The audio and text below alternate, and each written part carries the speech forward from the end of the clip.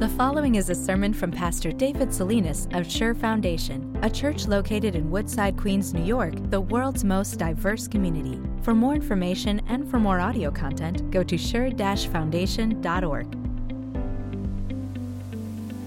Absolutely no treasure is more important for us to have than the one that we wake up to each and every morning, where we can face our sights to the heavens and say with a sincere heart, Jesus, you are my Lord. Our Christian faith. And that means that there is no treasure, no blessing greater that God can give to us that is more assaulted and more accosted in this world. I mean, I can't think of a treasure that is more targeted for destruction by the old evil foe and by our own sinful will and the whims of the world than our Christian faith. Can you? Oh, for a faith that will not shrink, though pressed by many a woe, that will not tremble on the brink of poverty or woe. Oh, for a faith that shines more bright and clear when tempests rage without. Let me pray for that faith right now. Please bow your heads with me. Lord Jesus, give us all such a mighty faith as this. And I approach you right now as that Greek Syrophoenician woman did, and I will not take no for an answer. I will eat every crumb that falls from your table, and I will not let you go until you bless us, and until you endow me and the people before me with a rich, a mighty, and a strong faith in you that will not shrink or tremble on the brink of whatever poverty or disaster or trauma faces us. Dear Lord Jesus, give us such a mighty faith as this. This is my sincere prayer. This is my heartfelt desire for all of us. This is my singular aim this morning with the message I'm about to preach to you. Praise be to the God of Israel, the Holy One. This is His greatest desire too. This is His promise that is unfailing. He promises in His Word to give us such a faith as this. He promises never to turn away any believer that comes to Him and pleads for His Holy Spirit and through the precious Word that He has given us to answer that prayer. Enter the story we call Ruth. It is, in every respect and on multiple levels, an epic love story. In a few moments, you will hear how this man named Elimelech, whose name means, my God is king, dies, leaving behind his wife in a foreign land. But you will see this staggering display of love by this woman's daughter-in-law. And then in the coming weeks, we will see love blossom between Ruth and that Israelite landowner and close relative of Naomi in Israel.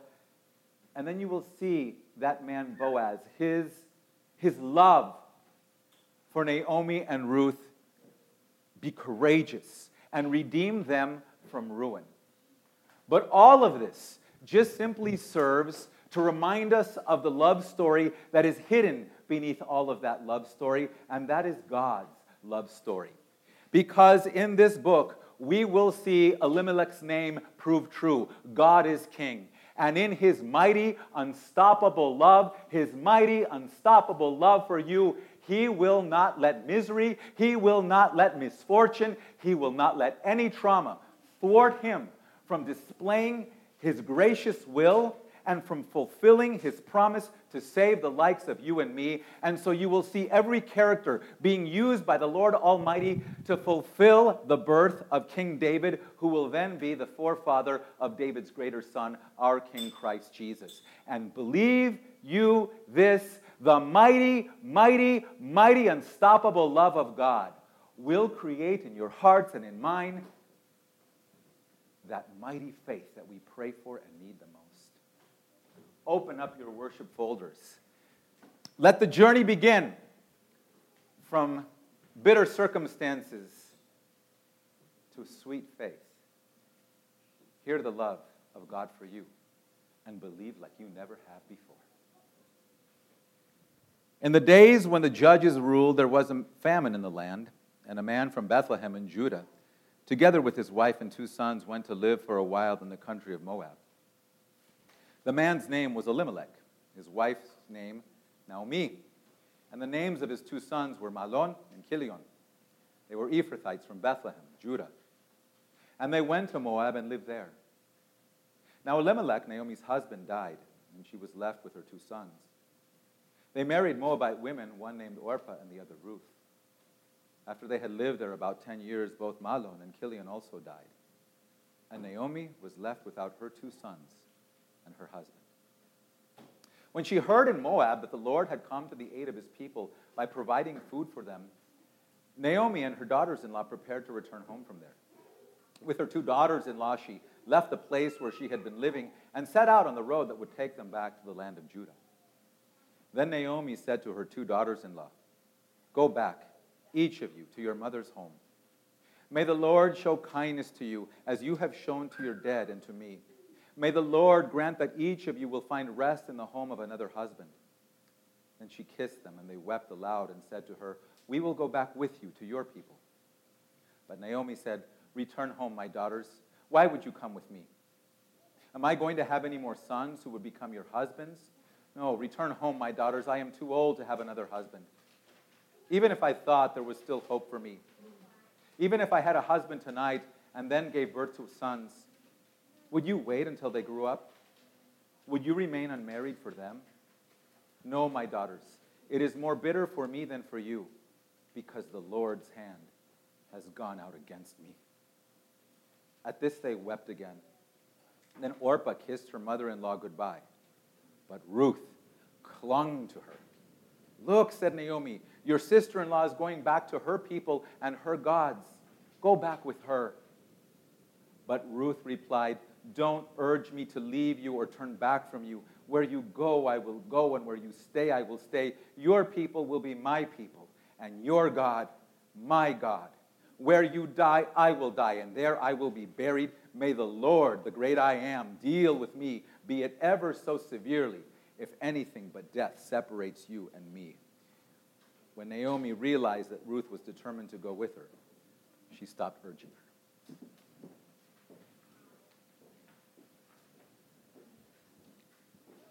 There are many questions that we must ask ourselves as we begin this section in the book of Ruth. But there is one question that is answered right off the bat.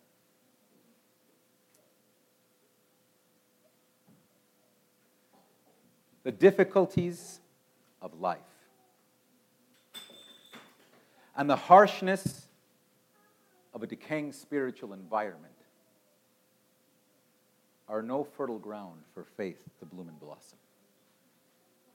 The Holy Spirit already wants us to understand this as He inspires the writer to immediately set the context of when this whole thing is taking place. When does the writer say this story of Ruth happened? In the time when the judges ruled. What kind of a time were those? Well, if you haven't studied the book of Judges lately, or maybe haven't recalled, the time of Judges was the time when everybody lived basically with a buffet line religion, where they chose to believe what they wanted to believe from God's word and discard the rest. The time when the judges ruled the land were the time when the Holy Spirit laments with great sadness that everyone did as he saw fit, and that nobody wanted a king over them, certainly not the God, the true king over them, because this was the time before the kings came. And when the Holy Spirit inspires those words, He's not just talking about the time before they crowned King Saul. He is talking about the time when the people of God, by and large, had dethroned the great I Am from their hearts. And then, Not only is the environment, the spiritual environment, the spirit of the times, such a harsh and bitter and cracked desert to live in for faith, but then the circumstances of life and how bitter they are for Naomi and her family. And bitter circumstances challenge God's promises. There are no two ways about it. And the circumstances that Naomi faced are on a level that we might only see in the Old Testament, say, like in a man like Job. Famine has hit the land. And whether the famine has been caused by a lack of rain or an abundance of enemies and raiders coming in to raid Israel's granaries or demolish their fields, the result is the same. There is not enough food. And just like in the Dust Bowl era of the 1930s during the Great Depression, it caused a migration westward into California. This famine has caused this family to migrate southeast to Moab, to enemy territory. And if you thought that the dangers, the spiritual dangers in Israel were great, with all of the idols that littered the land and how fraught it was with false teaching, well, the land of Moab was even worse. And then as they settle in Moab, right when Naomi needs her husband the most, God calls him home. And she has just gotten over the loss, the temporary loss of her homeland and the permanent loss of her husband, when a double tragedy that is inconceivable strikes. Both sons die. She is left without her husband and without any of her children. And so because these two men had married Moabite women, now there's not just one widow, but three. You talk about a Great Depression. Here is now this woman who is facing unbearable suffering and overwhelming loss in her present and is staring at a future that is as bleak as can be, especially in her culture. Because a woman without a husband and now with sons in her culture was a woman without any financial support. The only thing she had staring before her was a life of destitute poverty, working her arthritic fingers to the bone until they buried her old, broken, grief-riddled body in the grave. And we must understand this, that there is no way for all of that harshness not to impact this woman. Abraham's nephew Lot, living in Sodom, did not get out unscathed morally or spiritually by living in the destituteness, the spiritual destituteness of his times. And it's hard to imagine that Naomi and her family didn't have their faith chipped away at either. And you know, the Spirit leaves no doubt that the harsh, bitter circumstances of her life, her trauma, wearied and wilted and drooped her faith in the one true and living God. Because how does this woman feel when she considers her losses, when she considers what God has taken from her?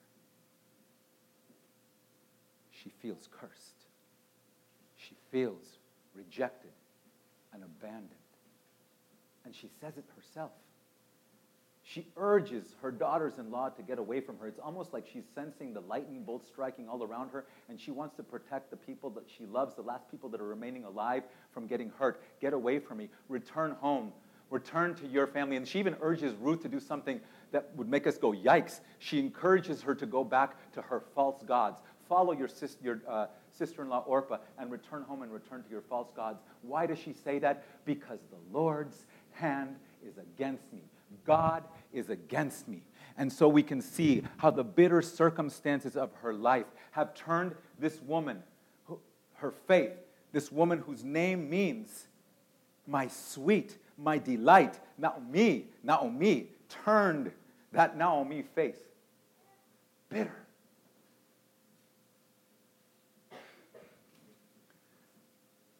We get it. We get the struggles of faith. We get the difficulty of the flower of faith in God to jut up out of this cracked Atacama desert from Chile. What are our times like in which we live? Is it not the time of the judges? Is this not the day when, by and large, people want to choose a smorgasbord, a buffet-line religion, and believe what they want to believe and discard what they want to discard, but it doesn't suit them? Is this not the time when people, by and large, want to do as they see fit, and they want no other king in their heart ruling except for their own will and their own whim? And so we see it. We see the struggles and the impact on our young people. And recently, I was made aware yet again when I came face to face with a young person who at 13 years of age confessed faith, undying loyalty to Christ and His Word, and now as a young adult isn't even sure if God exists. And when you probe the thoughts and the attitudes of your own heart like I do sometimes, I'm unpleasantly surprised by what I find there. And we all know how the bitter circumstances of life can whittle away and chip away at our Christian faith. We all know this very well. Listen, if you can daydream, if you can imagine, if you can hope, then you can relate to Naomi. We have all had our visions. We have all had daydreams. We have all had hopes and expectations of how things in life should work out. We've even got it down to the details and the timeline. Yeah? But then reality hits, and it's like the rain washing away the sidewalk chalk, and all of our dreams get muddled and swept away, and things don't turn out. And so maybe we don't feel exactly as abandoned and rejected and completely spurned by the Almighty like Naomi did in her unbearable losses, but I bet you we feel like that missionary Stuart McAllister did in 1981. Stuart McAllister had gone to then Russia, to then Soviet Czechoslovakia, and he had come to deliver Bibles and Christian literature. He was caught and thrown into prison. And like what happened with John the Baptist, the more this man of mature faith lingered in his cell, the more the doubts of the sufferings that had been built up in him had started to gnaw away and chip away at his faith. And he says this: "In my time in prison, I expected God to do certain things and to do them in a sensible way and time. I expected that God would act fairly quickly and I would sense His intervention. My reading of Scripture, my grasp of God's promises, my trust in the reliability of God's Word had led me to expect certain things and in a particular way. When this did not occur in the way I expected or in the timing that I thought it should, I was both confused and angry and doubtful because of harsh circumstances. I can relate. Can you? But it's right here, dear people of God. It's right here. In the middle of this desert, this harshness, this land without even one solitary drop of water,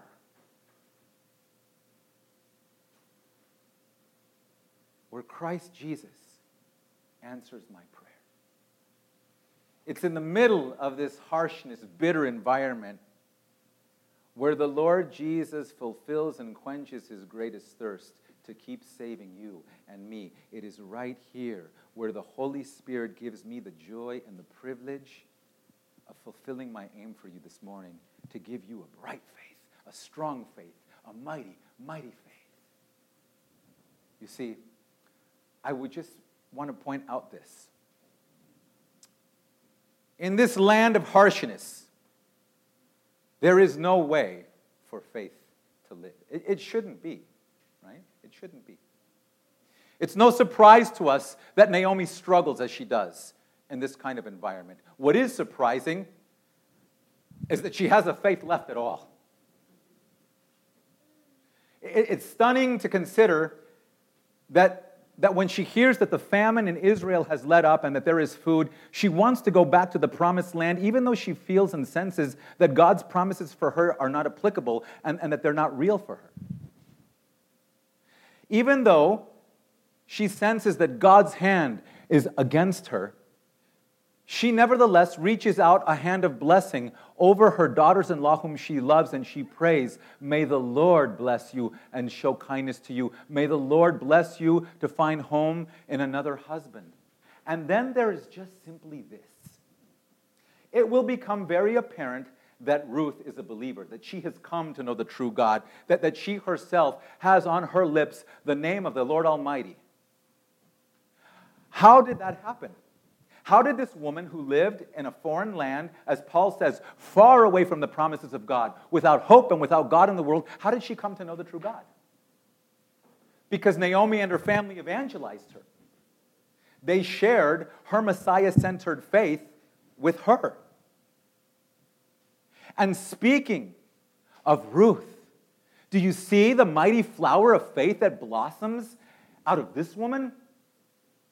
In the harshness of her own environment, she displays something that is astonishing, that is incredible. Think about this. Everything in her experience, everything that she sees and that she feels is screaming this one point to her. Your mother-in-law, Naomi, has hit the nail on the head. This woman is cursed. Her mind has to be telling herself, girl, what kind of family did you marry into? This woman, if it wasn't for bad luck, she'd have no luck at all.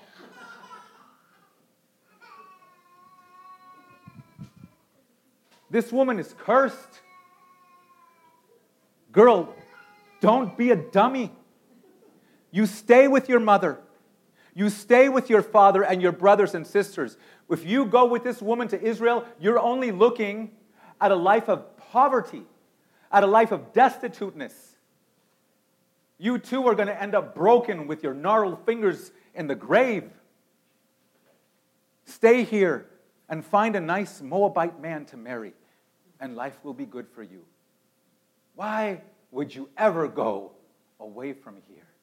Stay put. Look, Orpah, your sister-in-law has the right idea. She is going back to her people. She is going back to her gods. But what does Naomi do, or Ruth do? What does she estimate? She estimates what Garth Brooks sings. Blood is thicker than water, but love is thicker than blood. And she throws her arms around this woman who is cursed, not even caring that the lightning bolts are striking her, and she clings to this woman. I will not leave you. Don't urge me to leave you. Where you go, I will go. Where you die, I will die. Your people will be my people. And watch this. Your God will be my God. Do you hear that? She's saying, dear woman, you are your name to me. You are now me, my sweet. And even though I love my mother, even though I love my father, you need me more. And I will cling to you, and I will help you, and I will be there for you.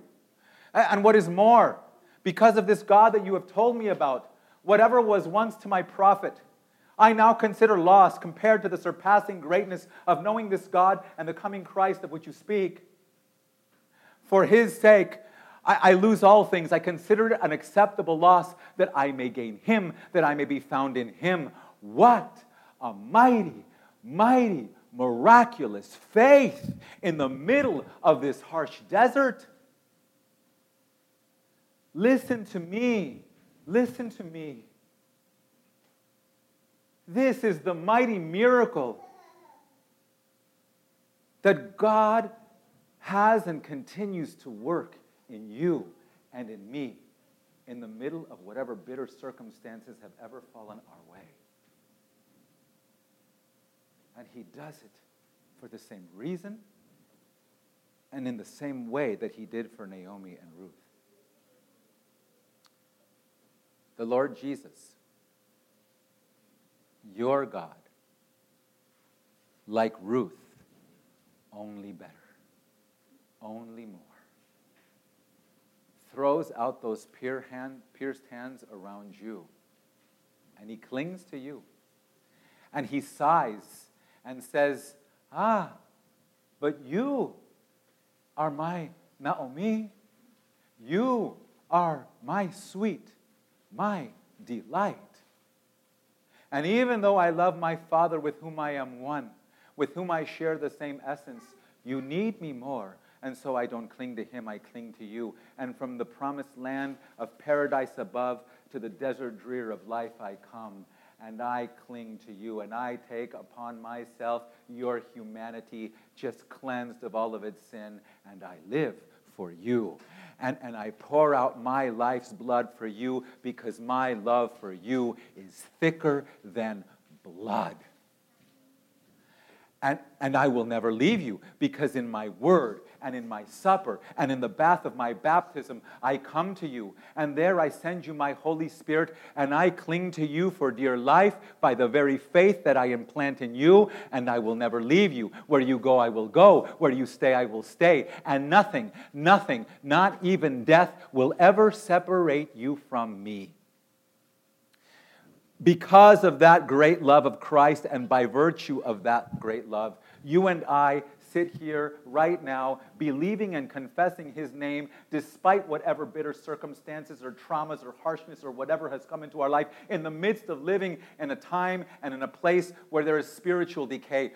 Yet we sit here, and like Naomi, we hope. We hope against hope. We sit here, and like Ruth, we cling in love to each other and to the Lord Jesus. Dear people of the God who loves us more than anything we could possibly hope for or imagine, you keep hearing about that love, and you keep feasting on that love, and you keep bathing in that love as you remember the promises of baptism, and of this you can be sure. All of the bitterness that would ever well up in you will fall away and give way to this sweet, sweet reality. Yours will ever be a brave, courageous, confident, beautiful faith. A faith of these mighty girls of faith.